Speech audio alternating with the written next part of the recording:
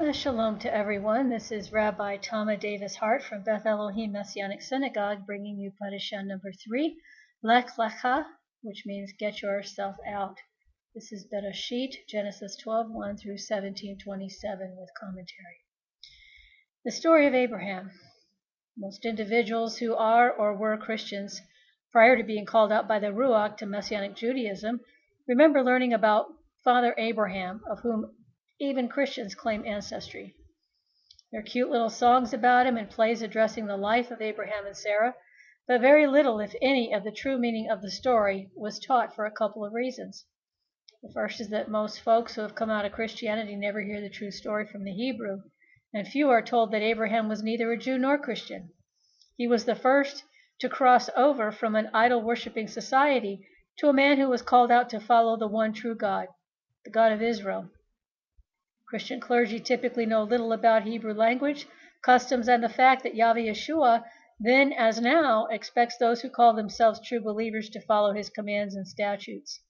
Even Abram, later named Avraham, which means father of many nations, was commanded to keep the covenant God made with him. Although many Christians claim Abraham as their ancestor, the Christian doctrine departs significantly from the way Abraham lived his life. The story of Abraham is one in which we see the first example of a man actively searching for God. We're not given privilege on exactly what brought him to the point of searching for God, as he was brought up in Ur in Mesopotamia, the son of Terach, who was sold idols in the province of Mesopotamia.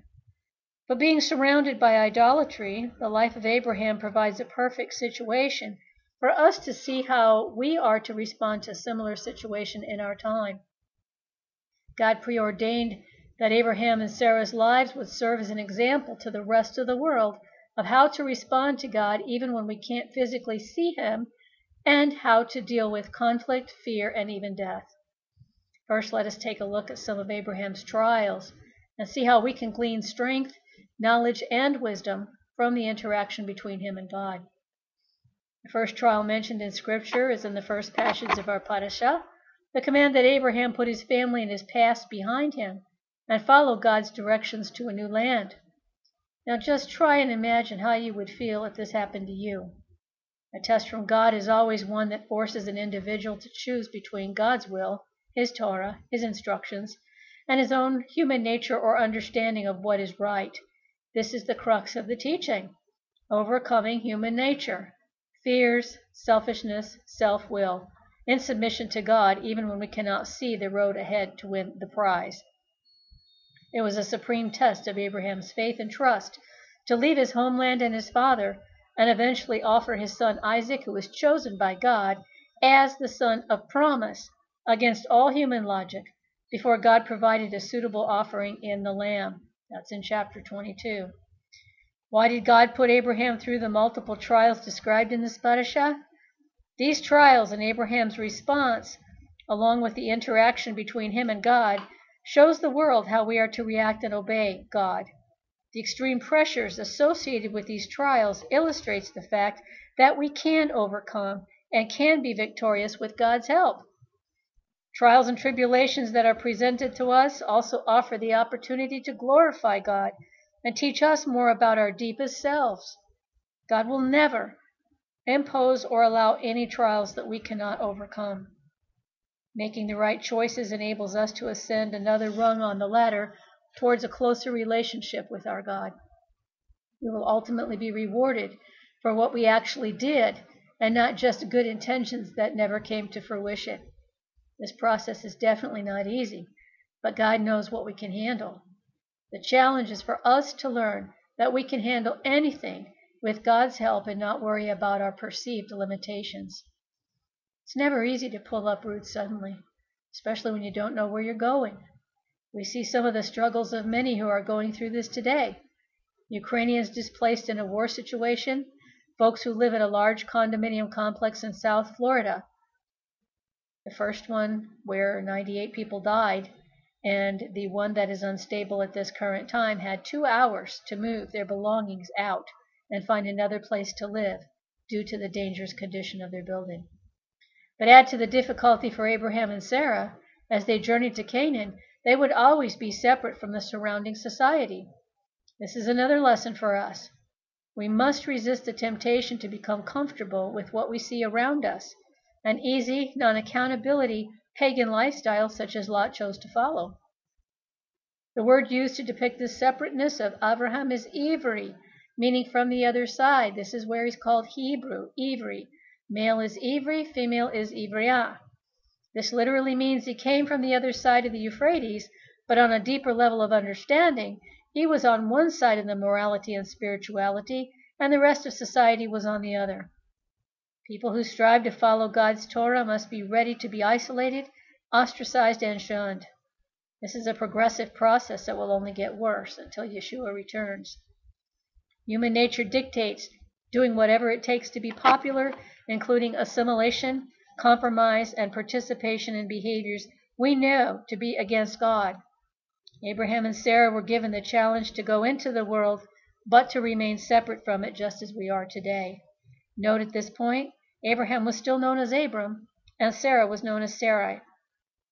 God changed their names to include their spiritual change and his presence in their lives. There's often a question about Abraham's level of spirituality when it would appear that he lied about his relationship to Sarah when they reached Egypt. Recall that Abraham told the Pharaoh that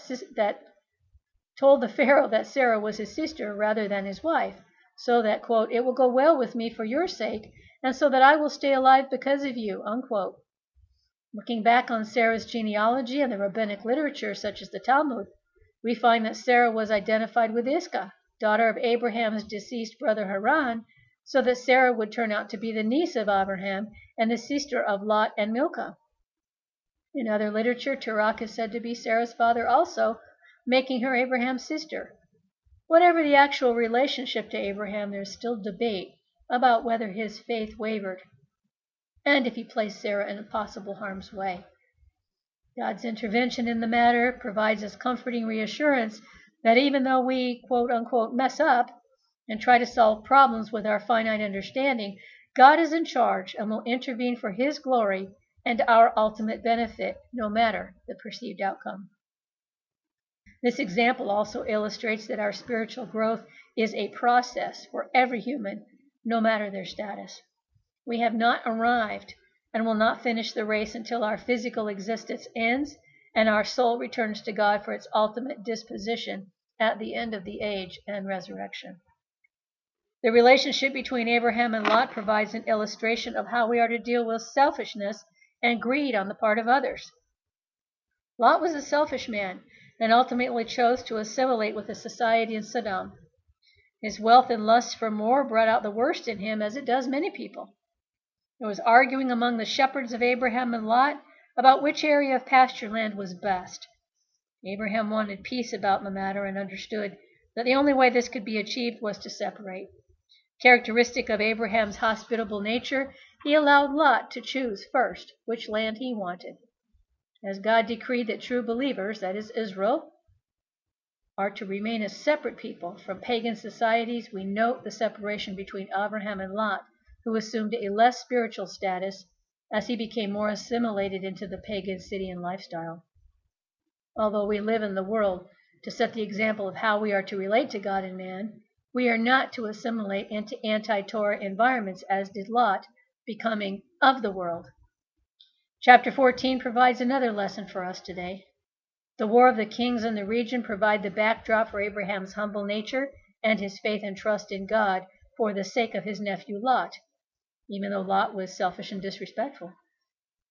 When Abraham heard Lot was taken captive, he mobilized his trained men, greatly outnumbered as they were, to save Lot. He recovered the goods that had been taken, but not the spoils to which he was entitled. However, this he said to the king of Sodom: I will not take so much as a thread or sandal thong of anything that is yours, so that you won't be able to say, I made Abram rich. I will take only what my troops have eaten, and the share of the spoil belonging to the men who came with me. Aner, Eshcol, and Mamre, let them have their share. Therefore Abraham demonstrated his integrity by refusing personal gain and showing that he was only interested in saving Lot and not depriving others of their entitlements. Reflect for a moment on how employee-employer relationships could improve if employers had this attitude and employees had the devotion and loyalty of Abraham's troops. Finally, we see how Abraham established the system of tithing, later commanded by God, of all of our first fruits in 18 through 20. Melchizedek, king of Shalem, Salem, Jerusalem, alludes to Yeshua as the Cohen of El Elyon, God Most High. In Genesis chapter 17, we learn of the spiritual and physical conflict that will last until Yeshua returns. This is the conflict between good and evil, Isaac and Ishmael. Ishmael is the progenitor of the Arab people.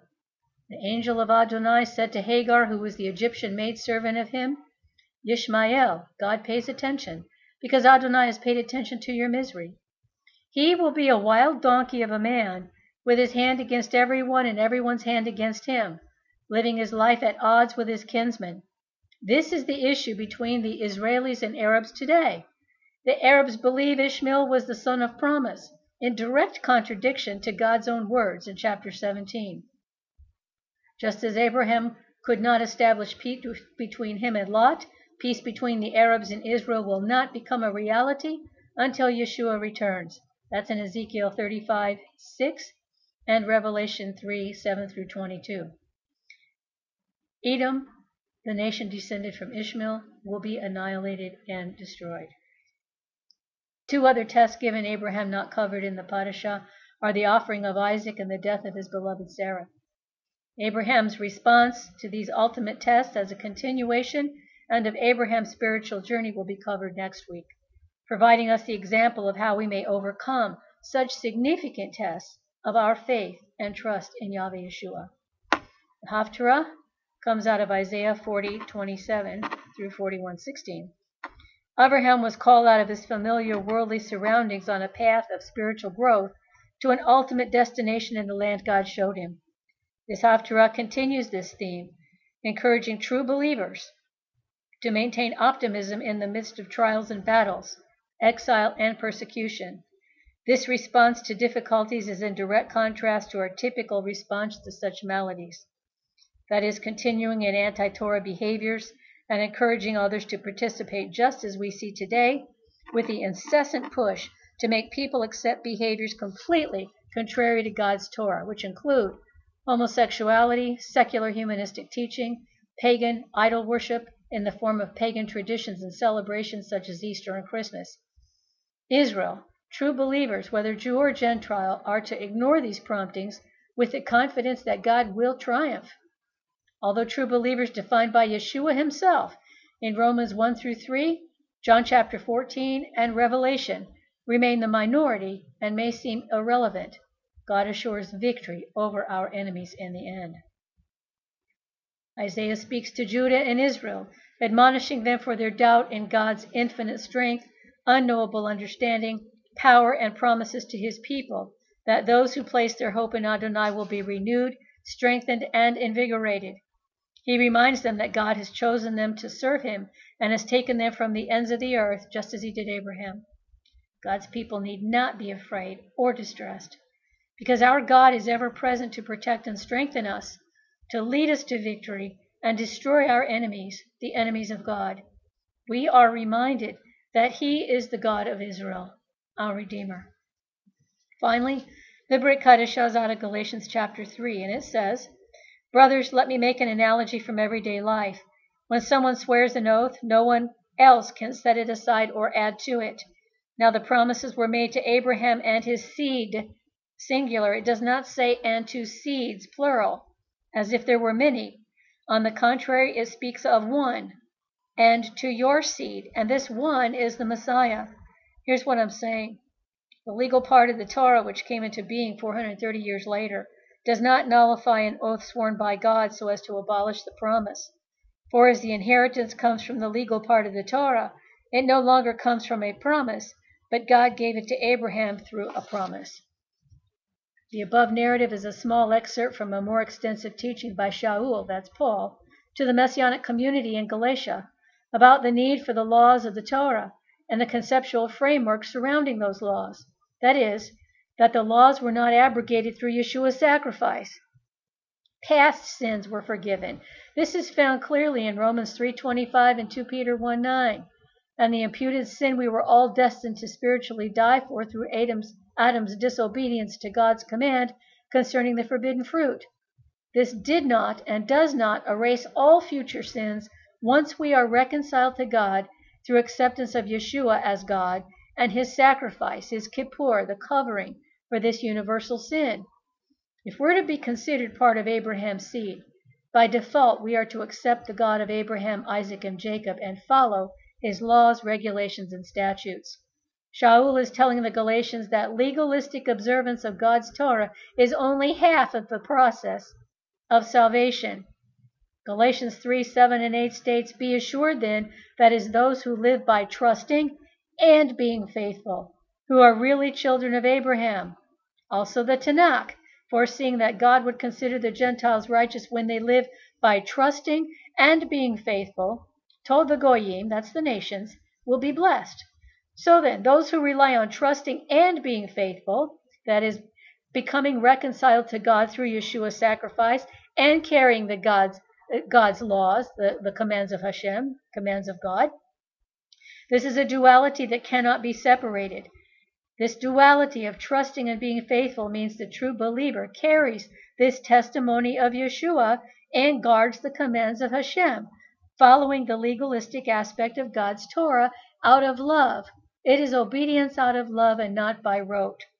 This is the sevenfold witness found in the book of Revelation defining a true believer, and there is no other way. Shalom. If you have any questions about this teaching, you can go to our website at rabdavis.org and click on the link to ask the rabbi, and I'll be happy to entertain any questions, comments, or suggestions for further teaching. Thank you.